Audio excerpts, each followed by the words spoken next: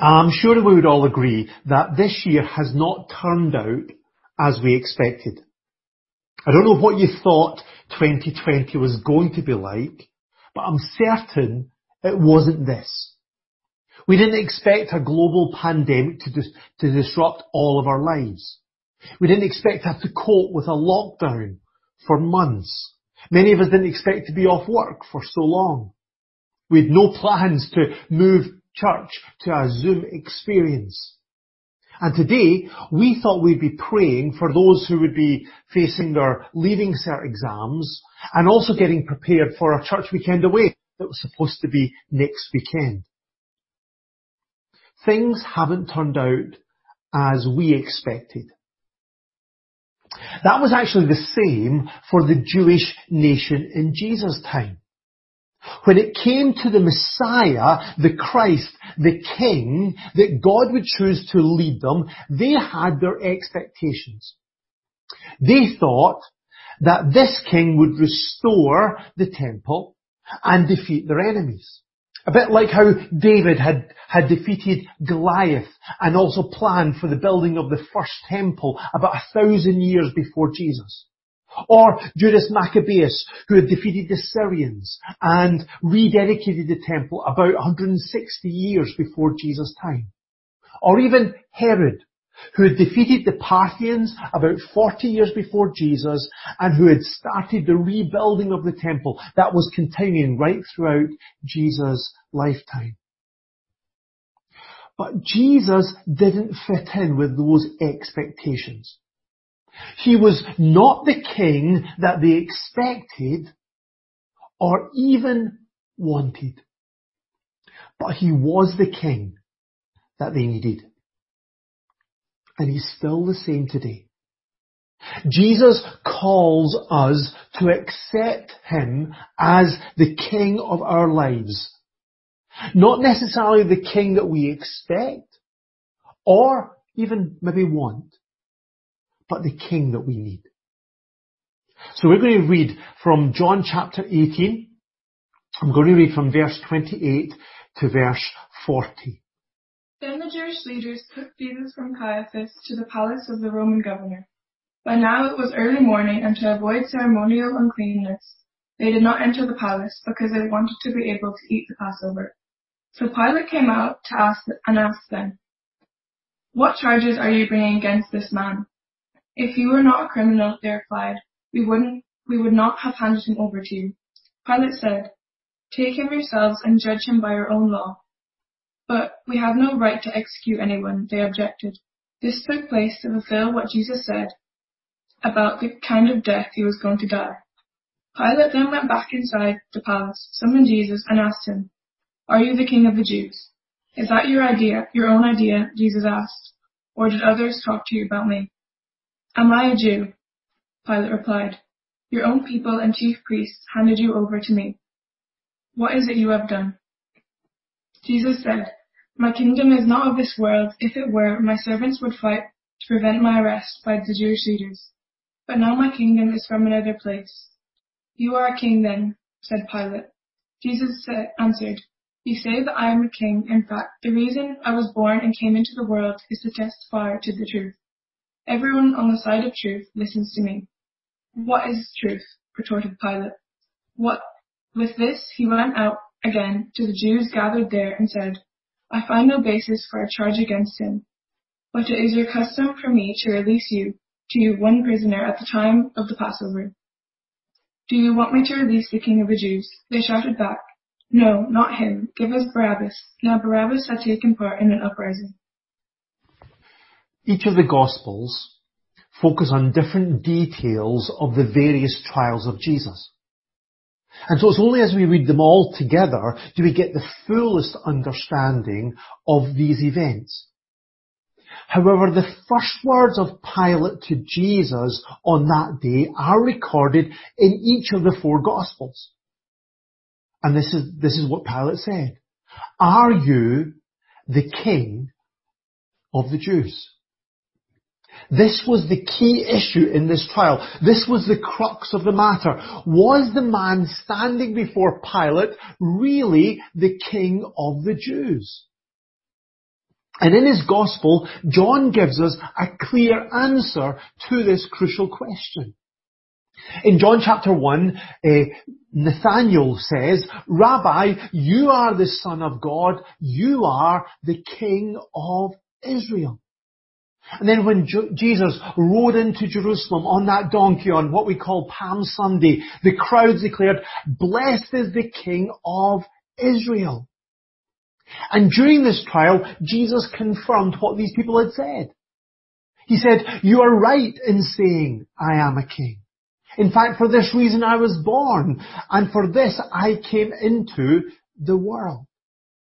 This speaks about Jesus' humanity, that he was born, and also his deity, that he came into the world as the Word became flesh. But the reason for this was to be king, to establish his rule and his reign over his people. And of course, that wasn't just for the Jews. This was for his people from all nations. And it's great news, because if we accept Jesus as our King, then we will receive life in all its fullness. This is why John wrote his gospel. He says that he wrote that you may believe that Jesus is the Christ, the Son of God, and that by believing you may have life in his name. That's chapter 20, verse 31. John wrote to convince us that Jesus is the Christ. He is the Messiah. He is God's anointed King. And if we bow down before him, if we put our faith in him, then we'll receive the gift of eternal life. A living, personal relationship with God that starts now and goes on forever. So if we've trusted in Jesus this morning, then we can celebrate that God has rescued us from the dominion of darkness and brought us into the kingdom of the Son he loves, as Paul says in Colossians 1 and 13. So what this means is that this question, "Are you the King of the Jews?" was not just a crucial question at Jesus' trial. It is the crucial question for us today. We need to personally decide whether we will accept him as our King. That's what Jesus challenged Pilate to do. When Pilate first asked Jesus if he was the King of the Jews, Jesus answered, "Is that your own idea, or did others talk to you about me?" Now Pilate protested that it wasn't his idea because he wasn't a Jew. So what would he know about this? But Jesus was challenging Pilate to decide for himself. Pilate couldn't dodge this question. He couldn't just blame others for it. Pilate had to make a decision for himself. And you and I need to do the same. We need to decide whether we are going to accept Jesus as our King. But what does that mean? What kind of King is Jesus? And what kind of kingdom does he invite us to be part of? Well, that's really important to know, because the Jewish leadership were not expecting a king like Jesus. That's why they handed Jesus over to Pilate. It says in verse 28 of our reading, "The Jews led Jesus from Caiaphas to the palace of the Roman governor." The Sanhedrin, the Jewish court where Jesus had been condemned, they did not have the legal right to execute anybody. So they asked Pilate to do that for them. But I think it also suited them to get the Romans to do this. That's because they were afraid of the crowds. They were afraid of the kind of the popular idea of who Jesus was. So they wanted the Romans to do their dirty work for them. But also I think because according to Deuteronomy chapter 21, verse 23, anyone who is hung on a tree is under God's curse. So if Jesus was crucified in agony and shame, then everybody would see what they thought they already knew, that Jesus could not be the Messiah. Because the Messiah could not, in their understanding, be under God's curse. So they brought Jesus to Pilate. But did you notice in verse 28 what it says? That to avoid ceremonial uncleanness, the Jews did not enter the palace. They wanted to be able to eat the Passover. They stayed outside that governor's house because to enter into a Gentile's house would make them ritually defiled. And that would prohibit them from the Passover festival. So when you think of it, that is shocking. These guys, they thought that they could be clean in God's sight as they were conspiring through lies and manipulation to murder God's Son. And this highlights one of the main reasons why they rejected Jesus. The focus of those people was in keeping the external rules and rituals of their religion. They were like the Pharisee in Jesus' parable that he spoke about in Luke chapter 18, about this Pharisee who went to the temple to pray. And this is what he prayed. God, I thank you that I am not like other men, robbers, evildoers, adulterers, or even like this tax collector. I fast twice a week and I give a tenth of all I get. But when Jesus came, he did not congratulate or reward the religious elite like this Pharisee. Rather, he came and pointed out their hypocrisy. He said things like this, Matthew chapter 23, verse 23 and 24. Woe to you, teachers of the law and Pharisees, you hypocrites! You give a tenth of your spices, mint, dill, and cumin, but you have neglected the more important matters of the law: justice, mercy, faithfulness. You should have practiced the latter without neglecting the former. You blind guides, you strain out a gnat, but swallow a camel. Yes, these leaders were careful to keep the tiny details of the law. They even gave a tenth of all of their spices. They were that precise. But the problem was that this focus on these external rules allowed them to congratulate themselves for their achievements and their successes, and at the same time avoid what the law was all about. Because the law was not a list of rules to keep in order to be right with God. Rather, it was a revelation of the glory of God, so that we could see how far short of God's standard that we've fallen. So Paul says in Romans 3:20, no one will be declared righteous in God's sight by observing the law. Rather, through the law, we become conscious of sin. So folks, Jesus did not come to be a religious king. He did not come to reward the devout and the dutiful and the devoted. He did not come to repay those who had done enough to make themselves clean in God's sight. Instead, Jesus came as the King of grace. He came to save those who recognized their failure, their mess, their sin, and who were willing to come to him empty-handed for salvation.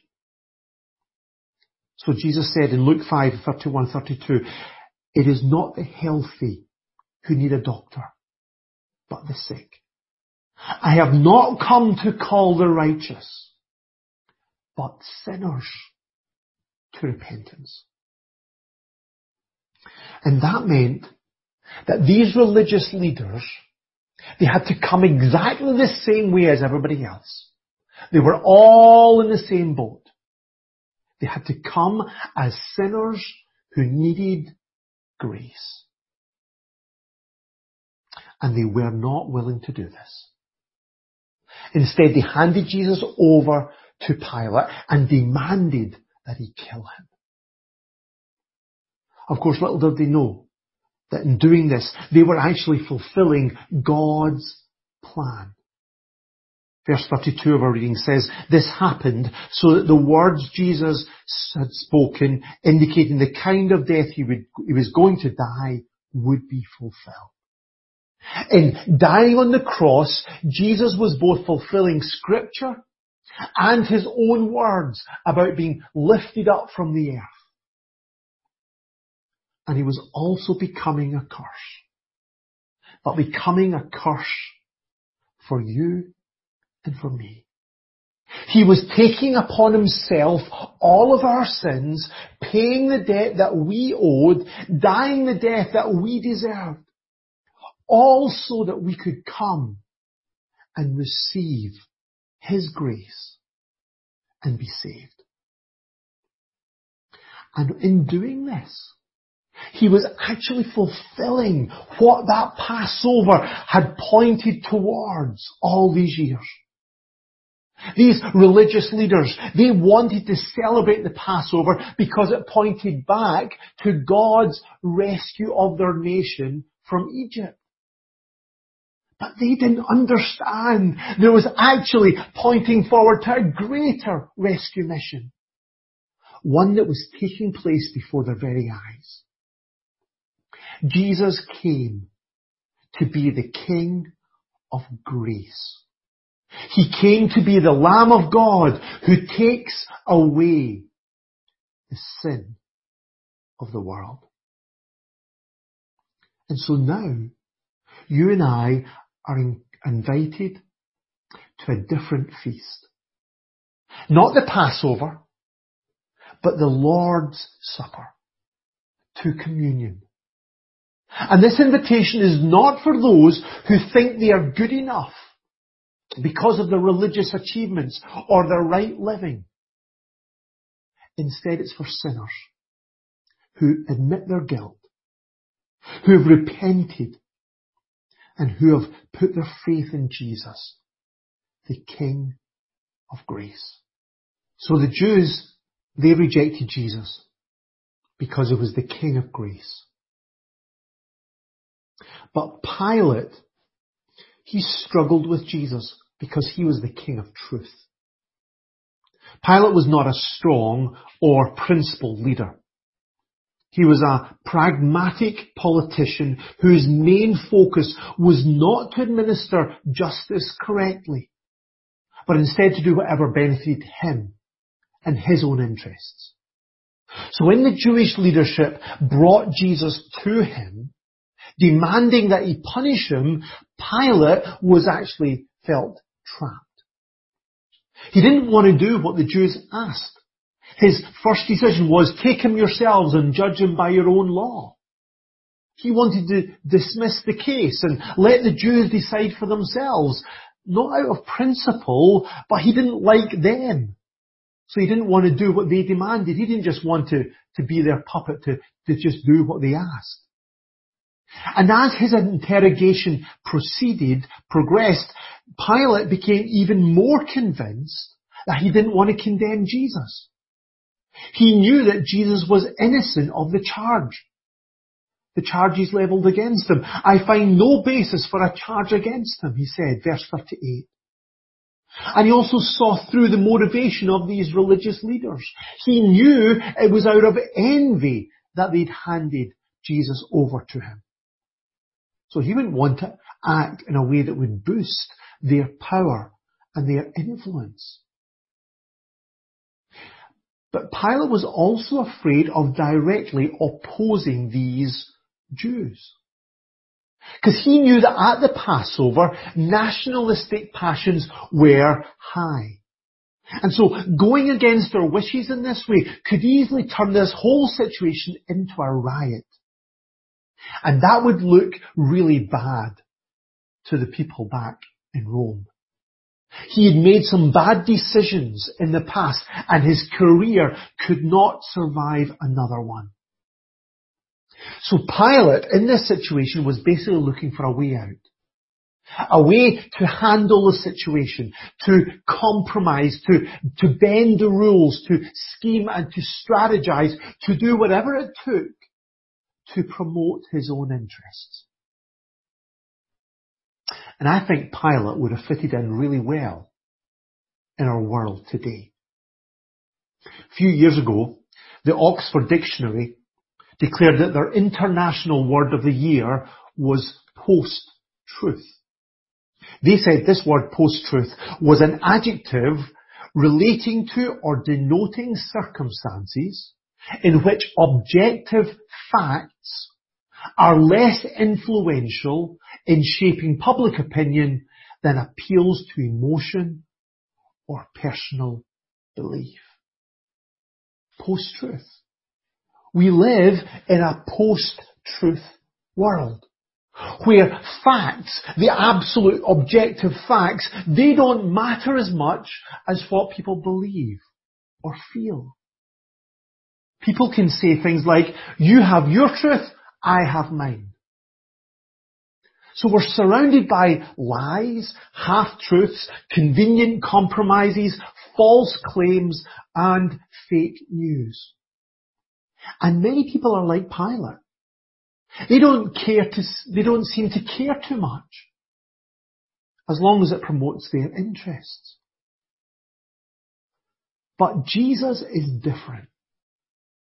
He said to Pilate, verse 37 of our reading, "For this reason I was born, and for this I came into the world, to testify to the truth." Jesus came to declare the absolute truth. He rejected all forms of deceit or dishonesty or distortions of reality. Everything that he said was accurate, reliable, faithful, correct, and right. Again and again when he spoke, he said, "I tell you the truth." That's because he is the truth. Jesus made this claim to his disciples, "I am the truth." John 14:6. He is the final and the full revelation from God. He is the standard, the foundation of what is true. And so if we want to live in the truth, if we want a life that's based on reality, that makes sense, that is a life that's worth living, then we need to listen to Jesus. He said, "Everyone on the side of truth listens to me." Of course, Pilate didn't want to listen. His response to all of this was this famous question or statement: what is truth? People have argued over what he really meant by that, but it's clear it wasn't a genuine question. It wasn't that he was actually asking Jesus for an answer here, because he didn't stick around for it. He did not want the truth. He just wanted what worked for him at that time. But if he had listened, he could have been set free. He could have been set free not just from this difficult situation, but he could have been set free from his sin. That's because Jesus said this, John 8 and verse 31-32, "If you hold to my teaching, you are really my disciples.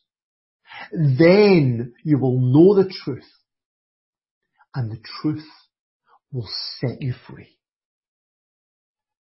So today, folks, if we want to live in freedom, if we want to live that life to the full, if we want to live a life that's worth living, we need to put our faith in the King of truth and live in the truth, whatever it costs. So Pilate rejected Jesus as the King of truth. So he continued to try to maneuver his way out of this situation.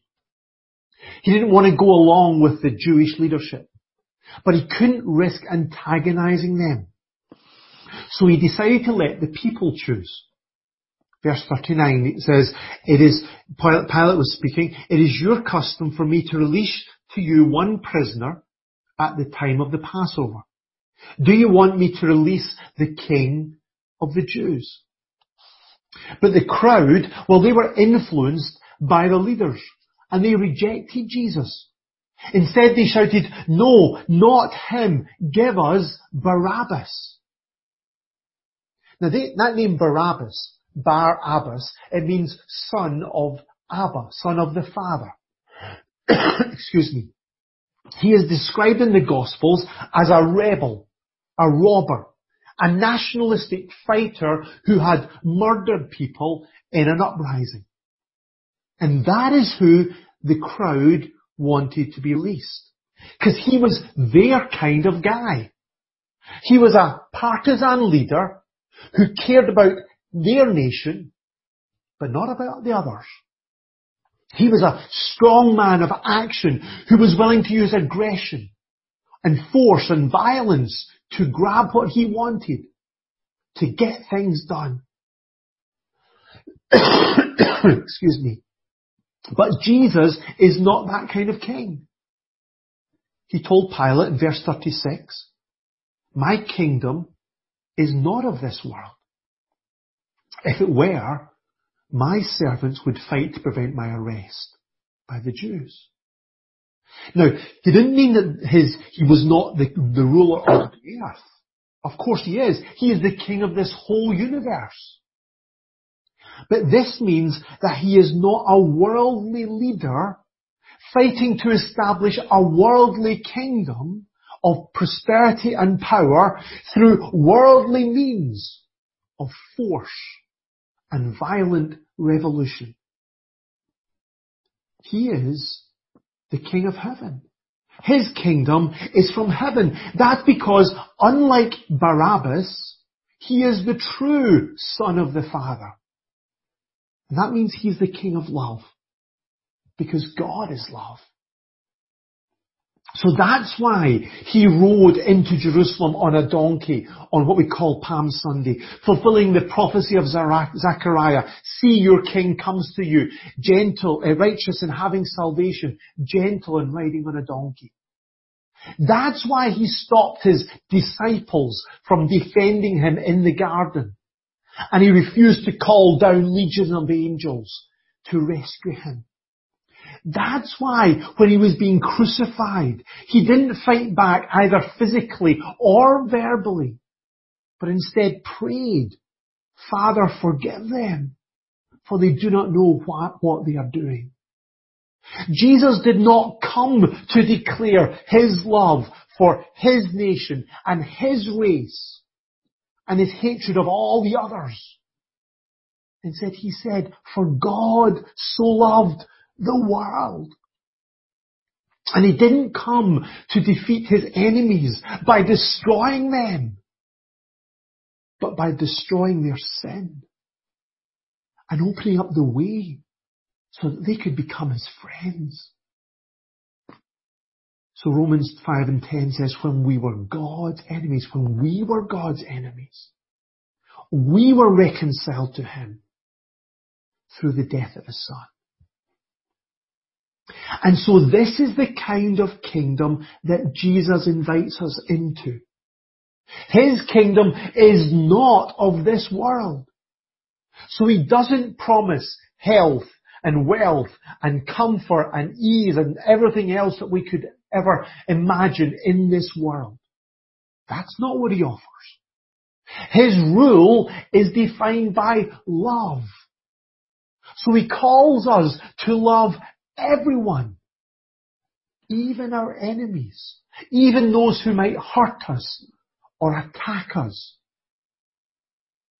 And his purpose is salvation. He calls us to follow in his footsteps and lay down our lives to take this wonderful gospel to a world that is lost and broken and heading for a lost eternity. This is the wonderful gospel. This is the kind of kingdom that Jesus invites us into. And this is the kind of kingdom that this world so desperately needs. This is not my gospel that builds these walls between us, drawing borders that separate, raising flags of supremacy, empires of hate in the name of freedom. This is not my gospel that casts the immigrant out, pulling mothers' urgent hands from the cries of their children, expelling souls to isolation because of the colour of their skin, their sexuality, the gender, the class, the nation they live in. This is not my gospel that spits on the face of God, lashing his image with words of rejection, warmongering, dominating the weak, diminishing salvation to a conditional thing, while hope lies lost and bleeding, weeping for relief. This is not my gospel that turns communities inwards, planting distrust in their hearts towards the beauty of difference, labeling neighbours as enemies and defining us by division. This is not my gospel with its eyes full of pride, when injustice is clothed in lies, when grace is caged, we face the great divide, humanity displaced from love. My gospel is love, who crossed the chasm between heaven and earth, speaking worth to all in endless benevolence. Love who sat in the dirt with the rejected, erasing their shame with the touch of acceptance, who reached for those society deserted, embracing the leper, the filthy, the hurting.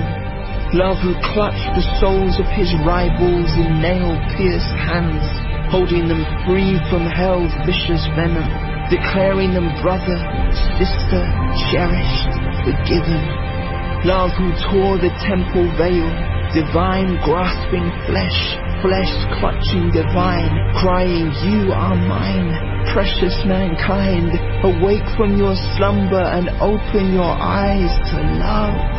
Who walks through the walls, crossing the divide with burning passion, calling for those who have lost their place, breaking tomb after tomb after tomb to reveal a world of eternal embrace.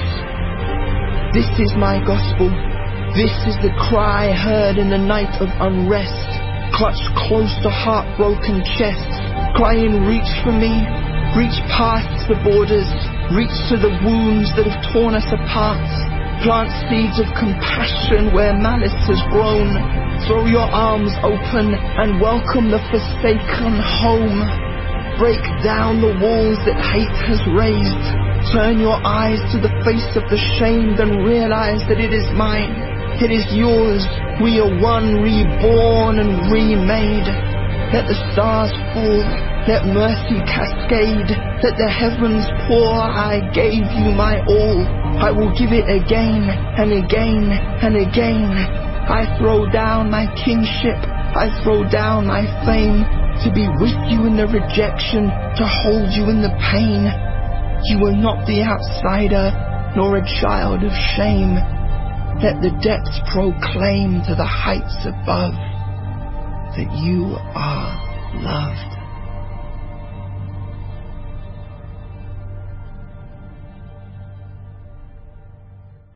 So Jesus was not the king that the religious leaders were expecting, or Pilate was expecting, or the crowds were expecting. They didn't expect this kind of king, and they didn't want this kind of king. But He was the King that they needed. And He's the King that this world needs today. He is the King of grace, offering salvation as a gift to all who will receive Him. He is the King of truth, setting free all who will listen to Him. And He is the King of love, bringing reconciliation to all who put their faith in Him. So folks, my question I'm going to leave with you today is, have you accepted Him as your King? Let's pray.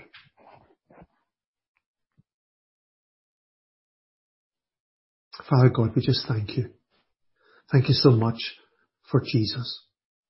Thank you that He is such a wonderful King, that He came to be the King who would offer grace, who would reveal truth, who would overwhelm us with His love.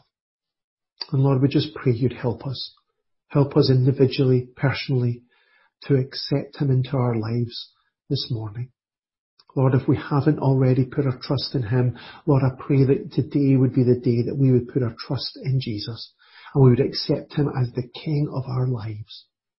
And we would be welcomed into His kingdom, to live in His grace, to be set free by His truth, and to be overwhelmed, to be washed in His love. And Lord, if we have already accepted Jesus as our King today, then Lord, help us in this broken, hurting world. Help us to be the ones who will go out to share this wonderful gospel with others, Lord. Help us to walk in Jesus, our King's footsteps. Help us to be people of grace and truth and love. Help us to stand against the hatred and the violence and the prejudice that's all around us. And help us express who You are, Your heart, Your priorities, Your goal in our own lives, Lord.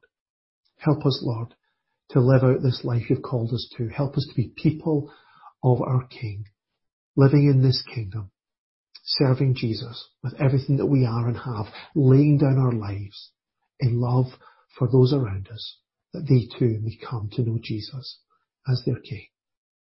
In Jesus' name we pray. Amen.